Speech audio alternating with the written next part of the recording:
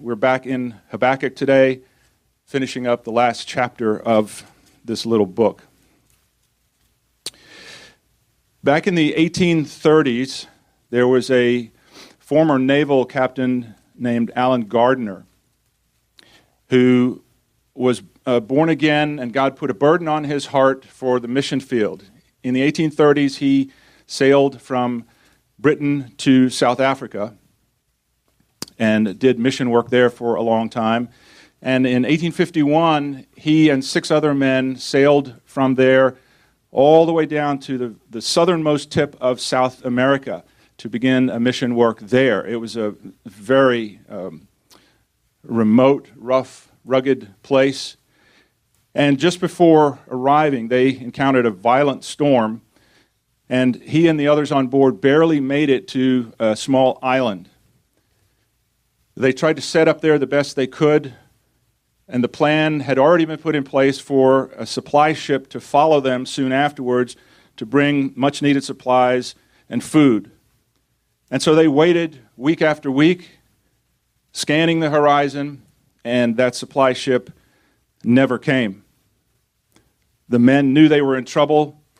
They rationed their food the best that they could, eating only tiny amounts every day, trying to make it last as long as possible. But the weeks passed and the months passed and the food ran out, and one by one, those men died of starvation. Alan Gardner was the last to die. We know this because he made daily journal entries, and his journal was found lying beside his body when that supply ship finally did show up several weeks after the last date in his journal entry. And when they found his journal and began leafing through it and reading the accounts of the final weeks of these men's lives, this is what he wrote on his last day alive. And I put this on the screen so you could see it. He wrote these words: "Ah, I am happy day and night, hour by hour. Let all my beloved ones at home rest assured that I was happy beyond all expression the night I wrote these lines, and would not have changed situations with any man living. I am ready, should it be his will, to languish and die here, knowing that whatever he shall appoint shall be well. Whether I live or die, may it be in him."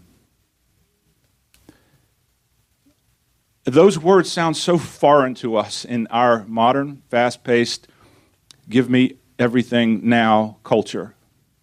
How is it possible for a person to know that kind of peace and joy in the midst of such dire circumstances? How is that possible? What was it that kept him from writing, "Why me, God? I mean, after all, I'm the one out here doing your work, and this is how you repay me?"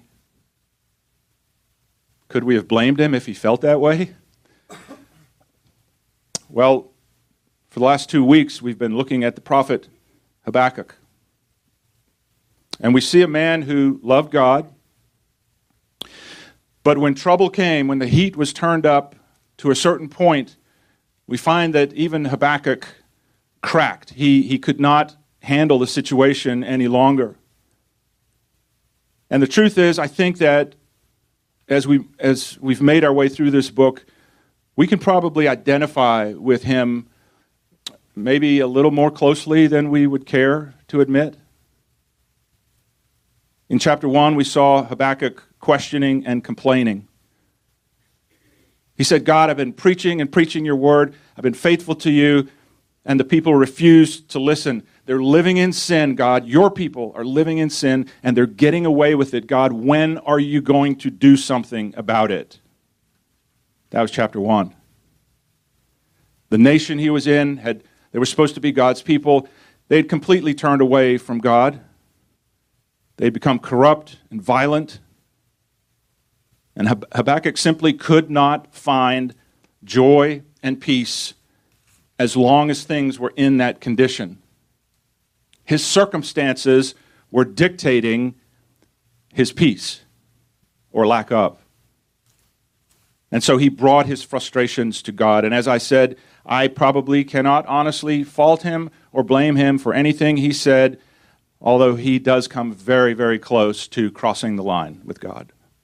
And he recognizes that in chapter 2. He realized that he had spoken out of turn, and so he took the wise position of going from questioning and complaining in chapter 1 to waiting and listening in chapter 2. And we looked at that last week. He said, I'm going to climb up in the watchtower, and I'm going to look for God and wait for him to come and answer me and correct me if necessary.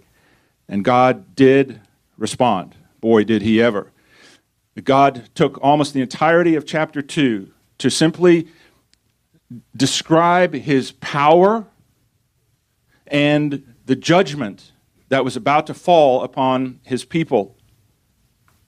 And God said, Habakkuk, I am at work behind the scenes, even though you can't see me, and the way I'm going to work this out is I'm raising up a pagan nation, the Babylonians or the Chaldeans, it says in some translations, which, by the way, is where Abraham was born and raised.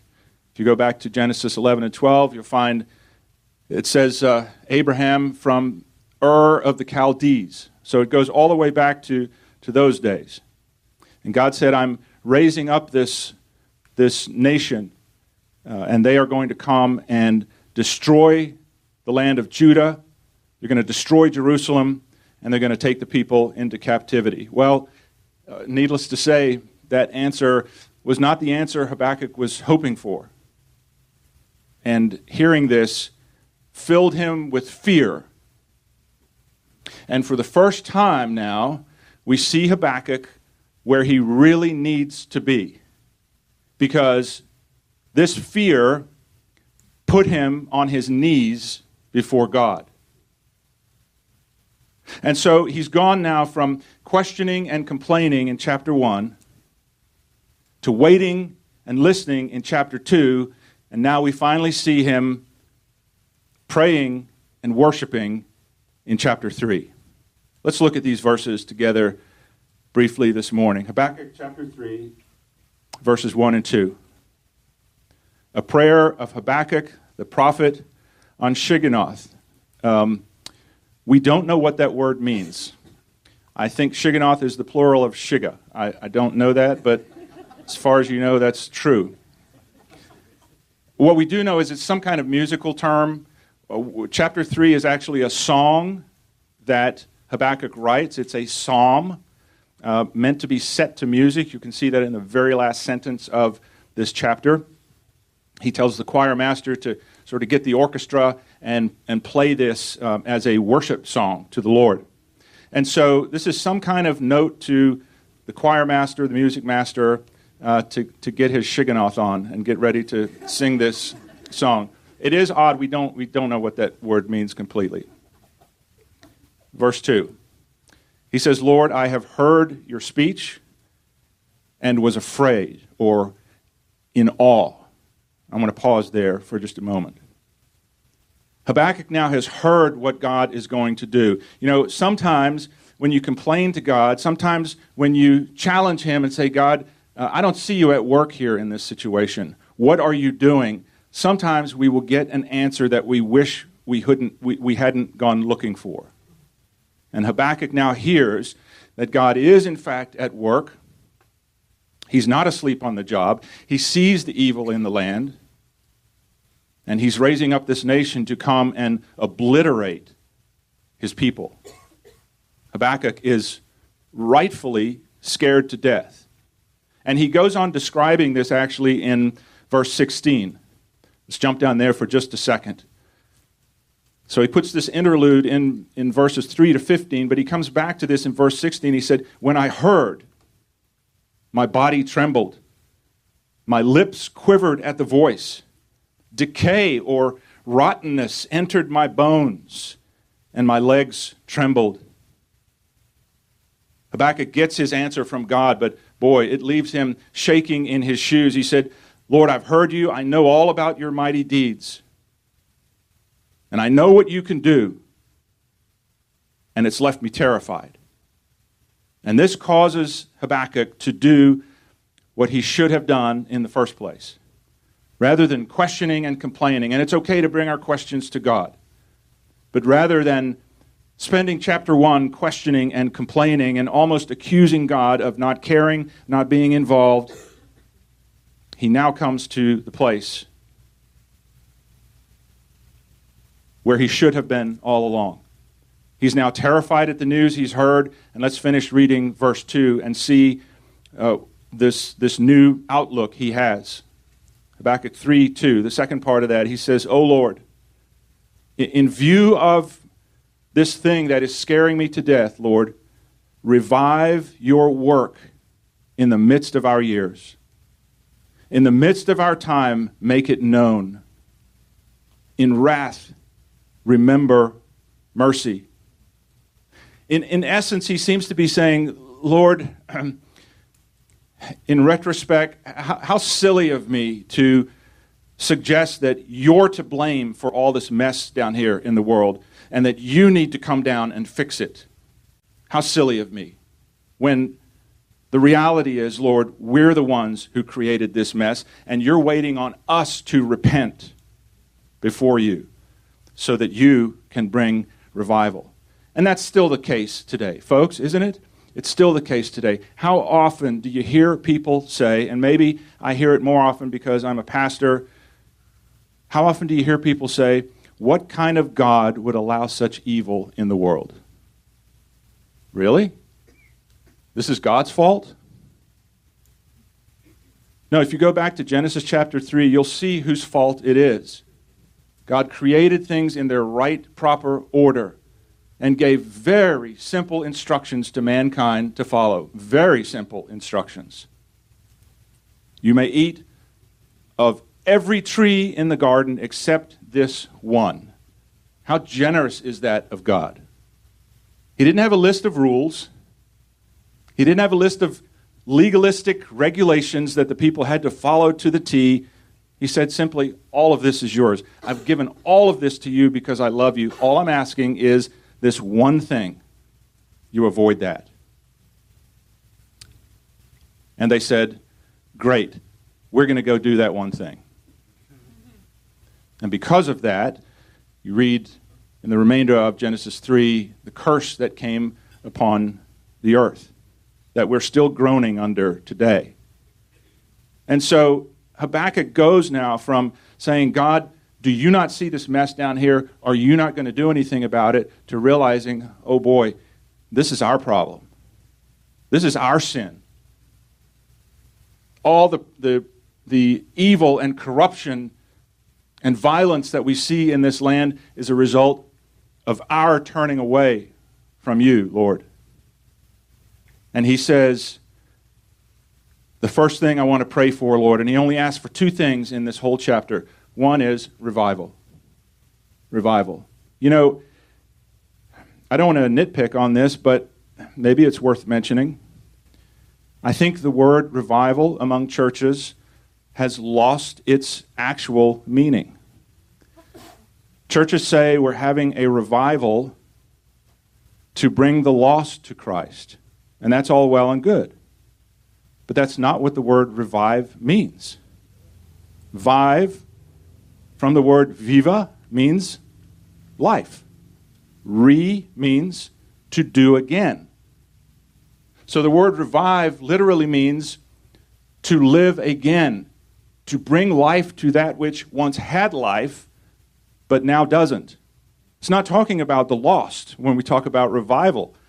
Let's not try to escape what revival actually is. It's for the church to get on their knees and say, God, we've lost our first love. We need to be re-lifed. We need to be revived. And this is what Habakkuk is saying here. He doesn't say, God, bring revival to the wicked. He's saying, God, your people need revival. We need to be revived. He doesn't pray for a better economy. He doesn't pray for a stronger military. He doesn't pray for social reform or better welfare programs. He pinpoints the one prayer that any nation in trouble needs to pray. Lord, revive your people. Revive your church. Folks, there are so many things that need to be restored in our nation today. And we could point fingers all day long. And believe me, I bite my tongue up here many Sundays to not get off in left field in that issue. But the thing America needs, first and foremost, above everything else, is for the church to wake up. For the church to rise from its slumber, to confess its sin of complacency and compromise, and call upon God for forgiveness and renewal. That's the prayer we need to be praying as the church. For us to say, God, please save the lost. Yes, a worthy prayer, a prayer we should pray. But that is so often an easy out for us because we're deflecting the real problem in our nation and saying it's their fault. It's not their fault. Lost people are lost. That's what they do. They're sinners, as we all were before we were saved by the grace of God. God is not waiting for lost people to be saved to turn a nation around. Scripture is clear on this. He says, if my people, who are called by my name, will humble themselves and pray and seek my face and turn from their wicked ways, then I will hear from heaven, forgive their sin, and heal their land. My people. If my people. Habakkuk prays that he would see revival in these times, in his day, in his lifetime. And then he says, Lord, what a beautiful second request this is. Lord, even in your wrath, remember mercy. And again, I think it's a fault of us as human beings to say that either God must be a God of wrath or a God of mercy. He can't be both. That's nonsense, folks. You as a parent love your children. More than anything in the world, you would give your life for them. And yet, do you not correct them and discipline them when they go astray? Because you love them. You are a person of wrath and mercy. The only difference is, even in our best moments when we discipline our children, we are sinners disciplining sinners. When God's wrath comes, when his judgment comes, it is righteous wrath and judgment. Notice Habakkuk now has changed his tune so much from chapter 1. He didn't ask God to spare them from the coming trouble. He asked God to be merciful to them in the coming trouble. He said, God, I know your wrath is coming. You've explained it very clearly at the end of chapter 1 and all through chapter 2. I understand we have sinned. We've turned away from you, and there's a price to pay. I understand that your wrath is coming, and it's going to be vicious. God, I pray that you would revive your people. And I pray, God, that when your just wrath comes upon us, that you would be merciful to us in your wrath. We so often want to separate the two. We want to say, God, if you love me, you would spare us from any kind of judgment, any kind of discipline and correction. Again, the Bible speaks the exact opposite and promises us the exact opposite. It says that the Lord disciplines those he loves. It says, do not despise the chastening of the Lord. Treat it as a friend when it comes. Romans chapter 8, Paul speaks on this. I wanted to just show this quickly. Romans chapter 8, starting in verse 35, he says, who shall separate us from the love of Christ? Shall trouble or hardship or persecution or famine or nakedness or danger or sword? As it is written, for your sake, we face death all day long. We're considered as sheep to be slaughtered. Verse 37, no. He says, no, that's not what we're looking for. He says, no, in all these things, in all this trouble, we are more than conquerors through him who loved us. You know, I think Romans 8:37 is a verse we hear all the time as Christians. And I think we tend to focus only on the more than conquerors part. People get all whipped up and excited about that. We're more than conquerors. Yes, but you're forgetting the most important word in that verse. We're not more than conquerors because we're spared from the trouble in life.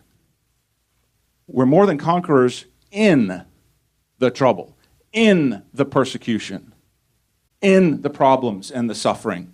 That's when we discover that through Christ we can be more than conquerors. In the trials. Not because trouble never comes our way, but in the trouble. That's when we really see and need God's mercy and his faithfulness. That's what Habakkuk's saying. Lord, I know that your judgment is coming, and I know that it's right. But Lord, if you are not merciful to us when your judgment comes, we'll never make it through. David prayed this when he sinned. He basically said, God, I would rather fall into your hands of discipline than to be disciplined by men. Because I know that your discipline, your correction, though it's severe, it's right. And he trusted God more than he ever trusted men. It's his mercies that we need in these times. Lamentations chapter 3, verse 22. We haven't gotten there yet, but Jeremiah wrote this book. We're actually in the middle of Jeremiah. And we've stepped out to look at Habakkuk because this is when Habakkuk came on the scene. But we will soon be in Lamentations. Chapter 3, verse 22 says this, through the Lord's mercies we are not consumed, because his compassions fail not. It is because of his mercies that you and I have not been turned to dust. His mercy. His mercy. It's not because you did more good things today than you did yesterday. You're not going to get on God's good books because you didn't skip a service all month. It's because of his mercy that we're still here. And Habakkuk needs to know for sure that God is going to be merciful to him and to God's people during this upcoming judgment, because he understands full well now what's about to happen. He didn't in chapter 1, but he does now.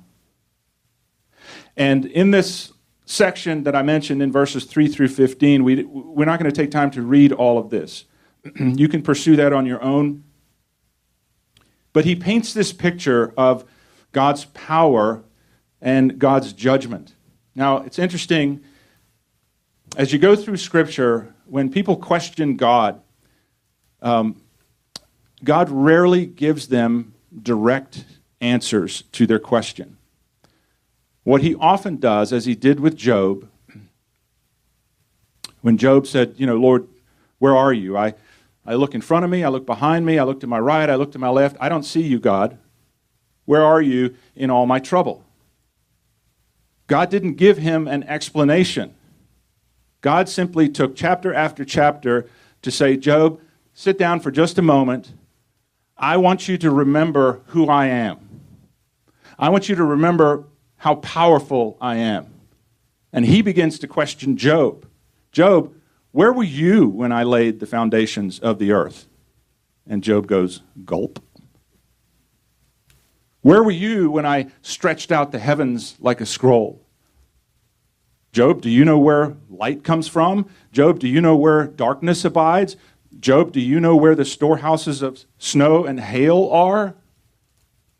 Job, were you the one who told the oceans you may come this far and no further? And on and on and on God goes, never answering Job's question, simply reminding Job of his power and omnipotence and sovereignty over everything. And by the way, that more than answered Job's question, because it gave him the proper perspective on his troubles. And at the end of all that, Job said, surely I've spoken of things I did not understand. He said, I will put my hand over my mouth, and I will repent in dust and ashes. You see, it's this perspective that we lose so often, that we need to be reminded of. And that's what Habakkuk is about to do in verses 3 through 15. He's not solving any problems. He's simply giving himself a reminder of the proper perspective of who God is and who he is in comparison. Just a quick sampling of these verses. He says in verse 3, he talks about God's glory covering the heavens. In verse 4, I don't know if you've ever seen this verse in the Bible, he talks about rays that flashed from God's hands.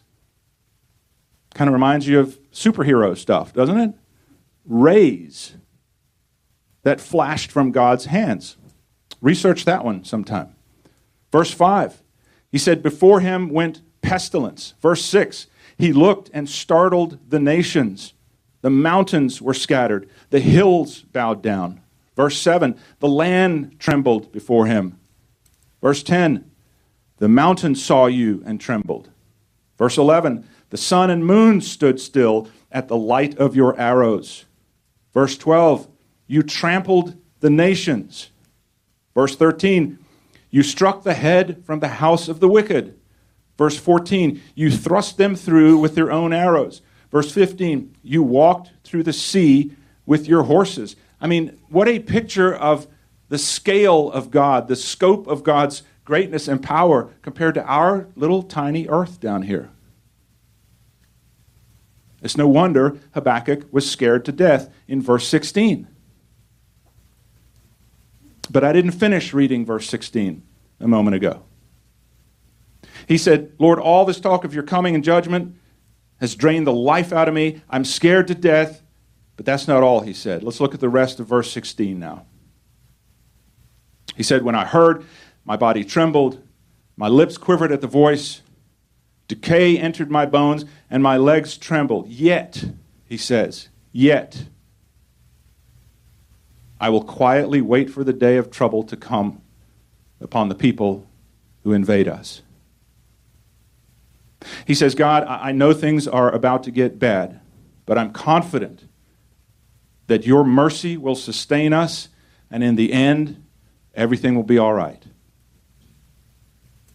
Habakkuk has gone now from trusting and hoping that all the trouble will go away to trusting that God will keep him through the trouble. He says at the end of verse 16, in essence, Lord, I know we're going to be judged, but I also know that you're a righteous God, and at the end, you're going to judge those who've come against us, even though God sent them. And so he takes courage in that. He takes confidence. He finds rest in that. And folks, that's where so many Christians get stuck. They get stuck right here in life. They keep expecting God to take away their trouble instead of walking with them through the trouble. And so when trouble comes, they become disillusioned, or they become angry or disappointed with God. You know how many books have been written about this? Where is God when it hurts? Disappointment with God. Why do bad things happen to good people? I mean, the list goes on, because this is an issue that humans wrestle with. We feel like if we've put our faith in God, if we've trusted in him for salvation and eternal life, then surely between now and then, he's going to keep us free from all trouble in this life. Folks, I want to tell you, a view like that of the Christian life will leave you disappointed and bitter at best. Your life will be like a roller coaster. You'll be in a great worship service one day and you'll be up at the top. Isn't God good? You walk into work the next morning and the boss says, I'm sorry, I got to let you go. And you say, God, where are you? Why would you allow this to happen? I was literally in church yesterday praising you. Where are you, God? You see, we've missed so much of the practical instruction in God's word. Jesus said this in John 16:33. These things I have spoken to you, that in me you may have peace. And then he said, in the world you will have, many translations say trouble. The real word is tribulation. Look that word up. He's not saying you're going to have little light bumps in the road. Jesus is promising his followers, I'm telling you now, guys, in this world, you will have tribulation. But he says, but be of good cheer. Be of good cheer. Why? Because you got to keep a stiff upper lip and just tough your way through? No. Be of good cheer. Why? For I have overcome the world. Habakkuk is being reminded of this, and the more he puts his trust in God, the deeper and stronger his trust becomes. This is so beautiful to see this sort of unfold here in this last chapter of this little book. There are only 3 verses left now in this chapter, and these are some jaw-dropping verses. Look at what he says next in verses 17 and 18, some of the most beautiful verses in all the Bible. Look at how much his faith and trust in God has grown since the complaints in chapter 1. Verse 17, although the fig tree shall not blossom, neither shall fruit be on the vines, though the produce of the olive shall fail, and the fields shall yield no food, the flock shall be cut off from the fold, and there shall be no herd in the stalls. Yet, there it is again, yet I will rejoice in the Lord. I will joy in the God of my salvation. This is the same man complaining in chapter 1.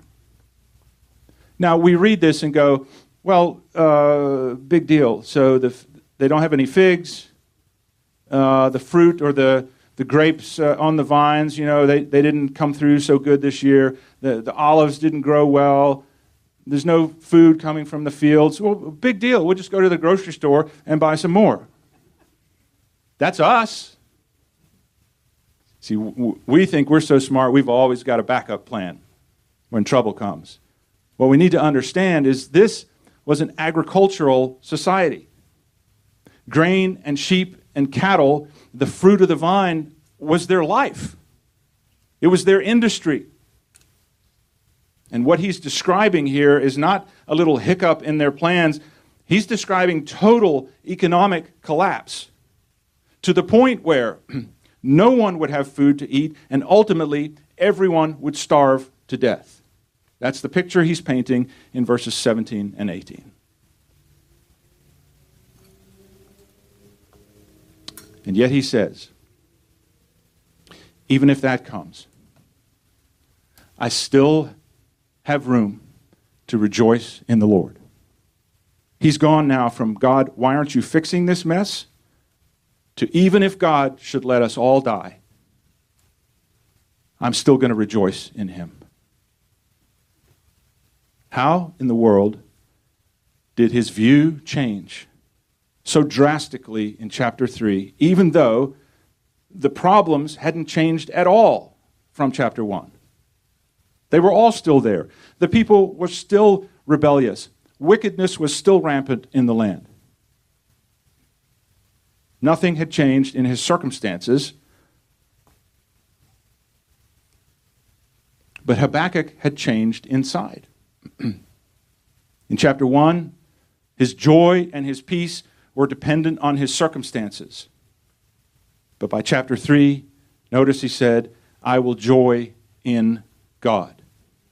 I will find my joy in God. Folks, it's when you and I realize that our joy, our fulfillment, our security in this life will never, ever come from the things of this world. You'll never find true security and peace and joy and rest in a relationship, in a pursuit, in possessions, in pleasure, in power. You'll never find it in the things of this world. Oh, they'll satisfy you for a moment. I mean, the Bible talks about enjoying the pleasures of sin for a season. There's pleasure to be found. But it always leaves you empty when you wake up. And it's not until you and I realize that our joy in this life, the fulfillment that we're longing for, the security that we crave, will never be found in anything in this world.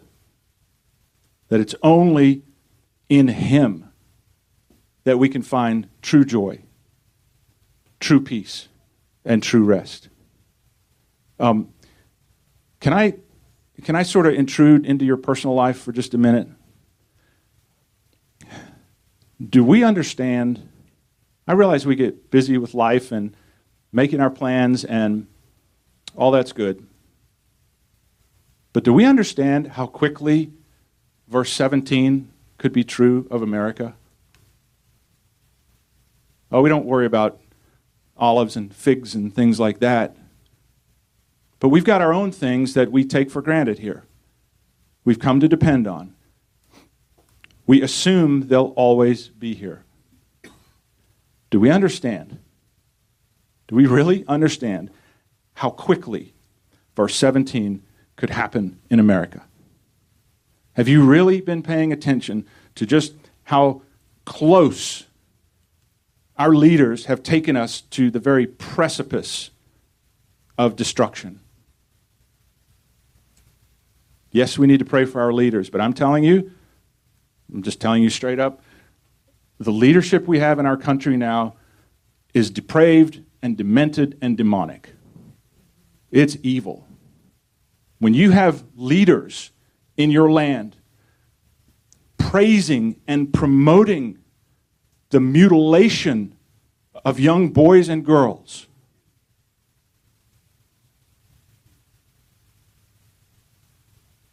I don't know if you ever looked up photos of that.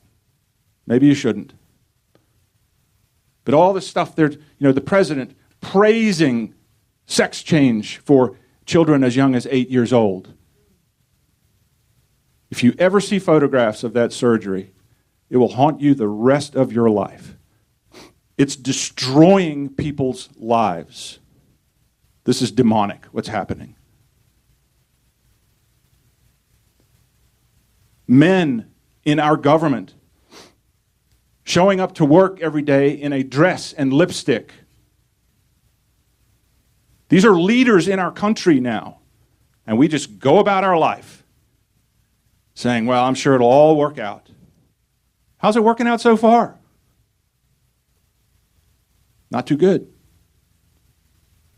We see what's happening with the economy, with the banking system, with our international relations. Systematically, things in the world are being shut down.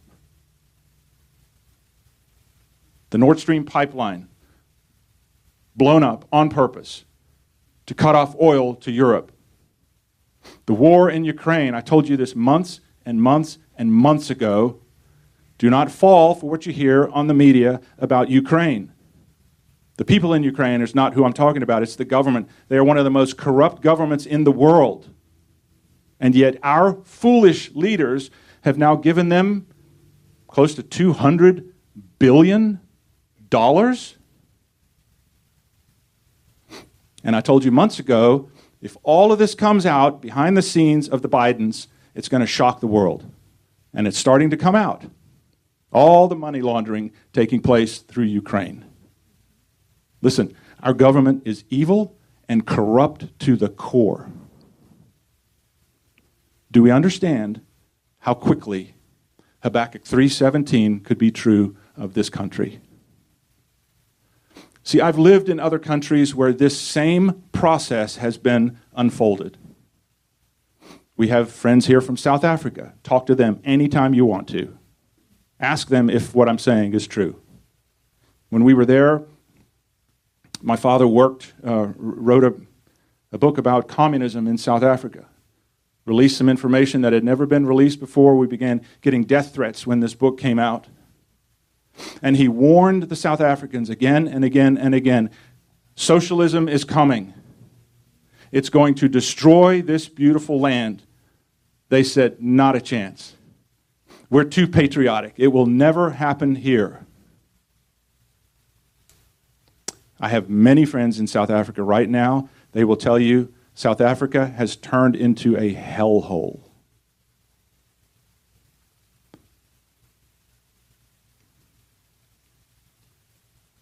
The government is now supporting the murder of farmers so that their land can be given to other people. Go online sometime and look at the monument that has been built for all the farmers who have been murdered in South Africa. They built these probably 8 or 10 foot wooden crosses and put one on either side of the road for every farmer that has been killed by these socialist dictators. And there's a helicopter shot showing you as far as the eye can see crosses on both sides of the road for miles. Hundreds and hundreds and hundreds of them have been murdered. Their land has been taken from them because of socialism, the joys of socialism. And the same steps that I watched as a boy slowly unfold in that country are now unfolding here.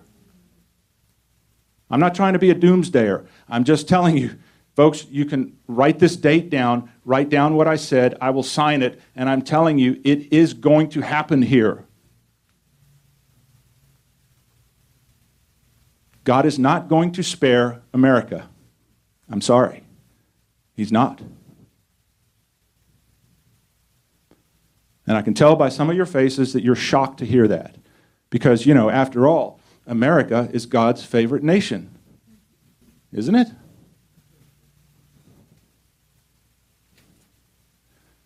I'm truly not trying to be a doomsdayer.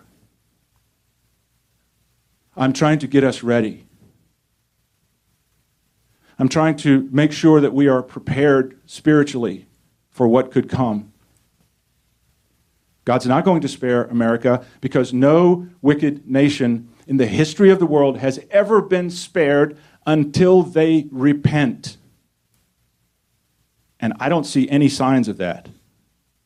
I don't. We're an arrogant people. We're a complacent people. We fall into line immediately when the government says, do anything. Well, I guess we have to do this.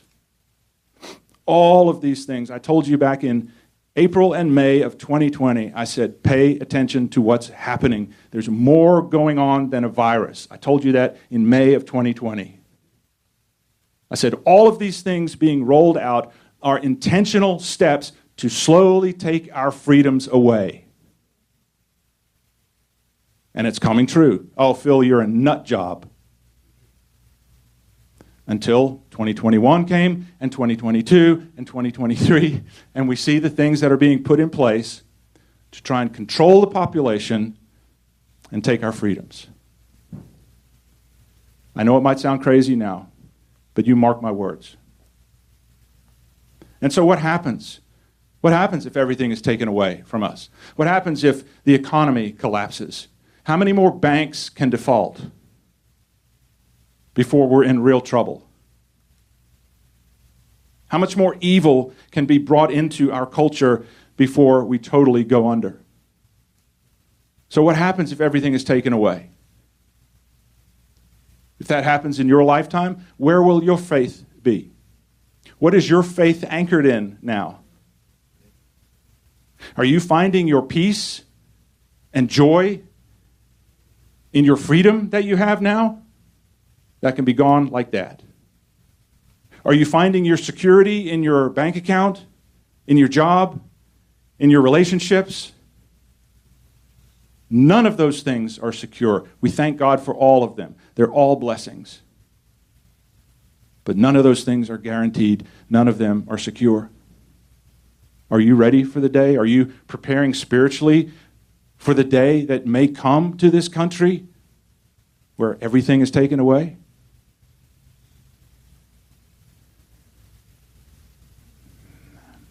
We are following too closely the patterns of some other countries in the world.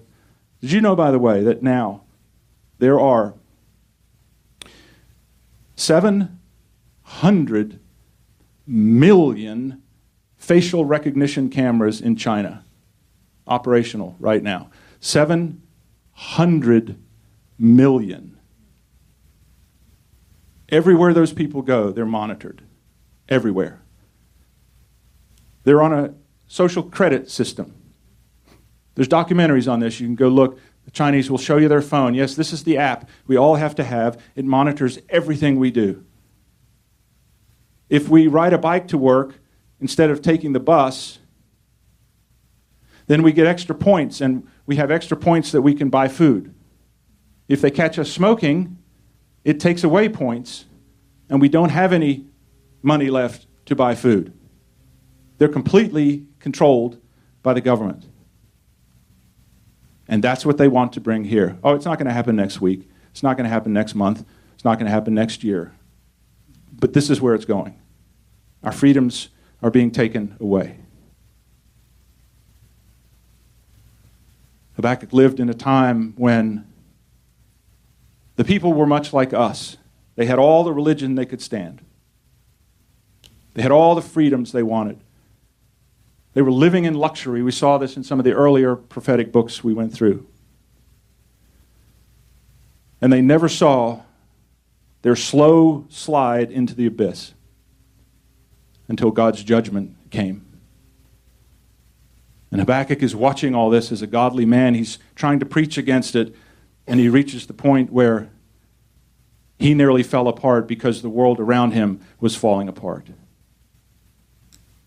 It wasn't until he put his trust back in God that he found the peace and the strength he so desperately needed. Look at the last verse quickly.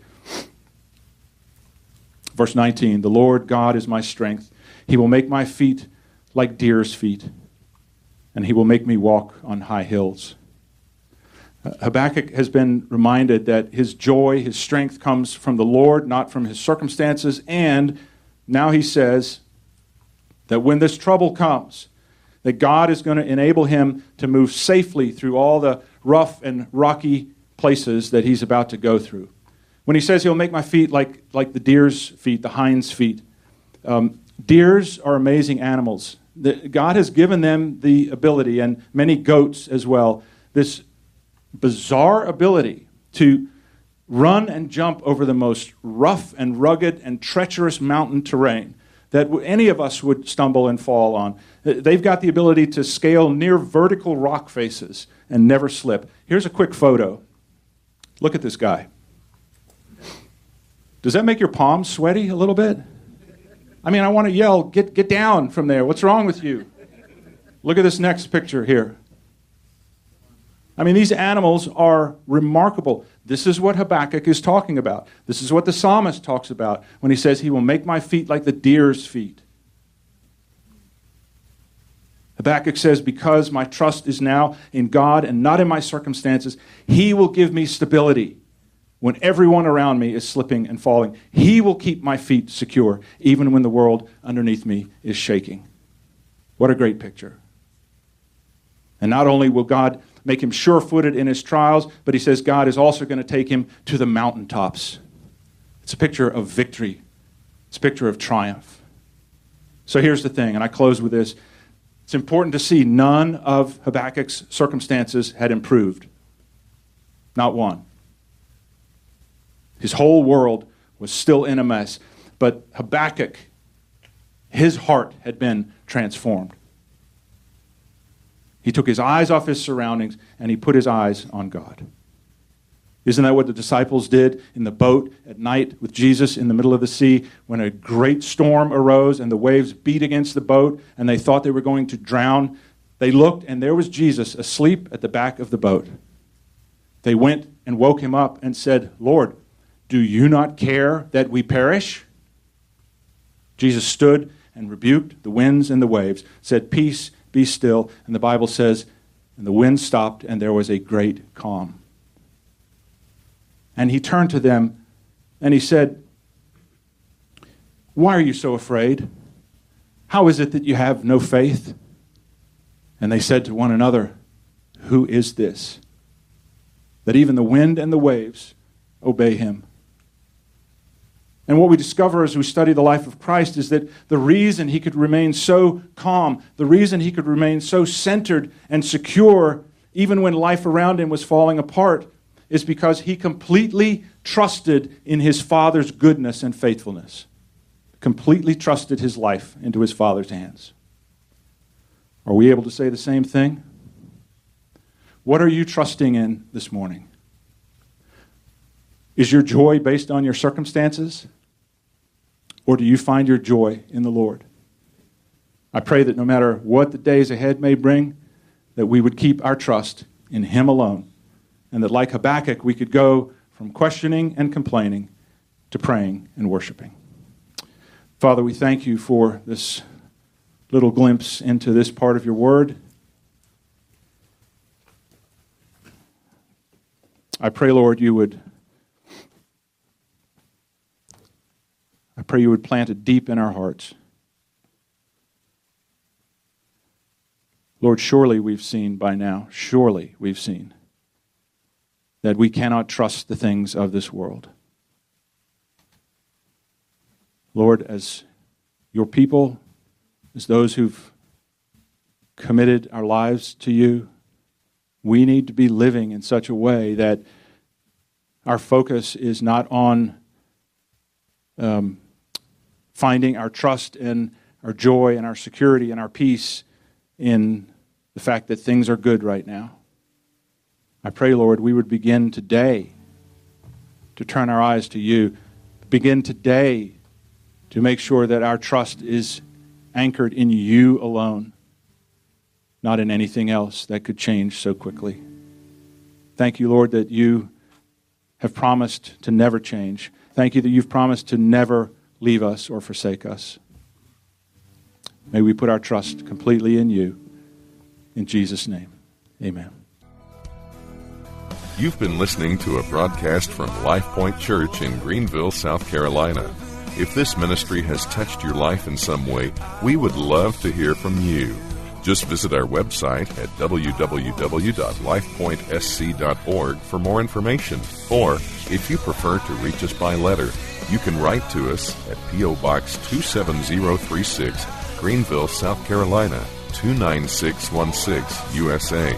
Until next time, may God bless you as you continue to follow Him. Open the eyes of my heart, Lord. Open the eyes of my heart. I want to see